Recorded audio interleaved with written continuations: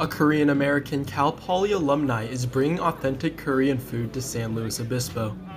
When I was a student here at Cal Poly, I first thing I noticed was the lack of ethnic food, and I always wondered, I wish someone would do well if they opened a Korean restaurant, something Korean.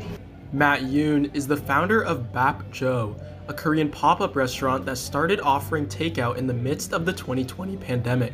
And I had no intention of starting a restaurant. It was actually my wife, and as we were dating, I was making all these Korean dishes for her, and she was like, "Whoa, this is I've never had anything like this. This would do really well and slow."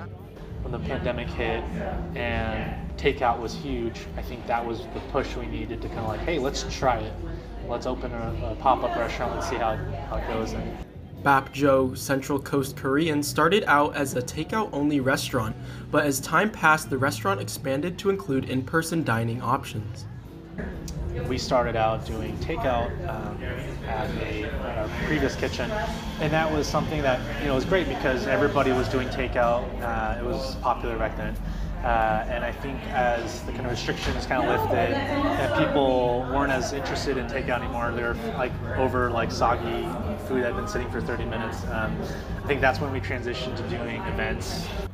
Currently, Bap Jo can be found at the downtown Slow Farmers Market on Thursday nights from 6 to 9 p.m. We only do farmers is because it's such a massive, takes the whole week to prepare.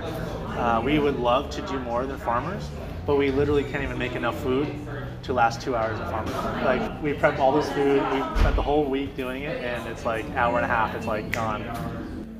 For Mustang News on KCPR, I'm Trevor Baumgardner.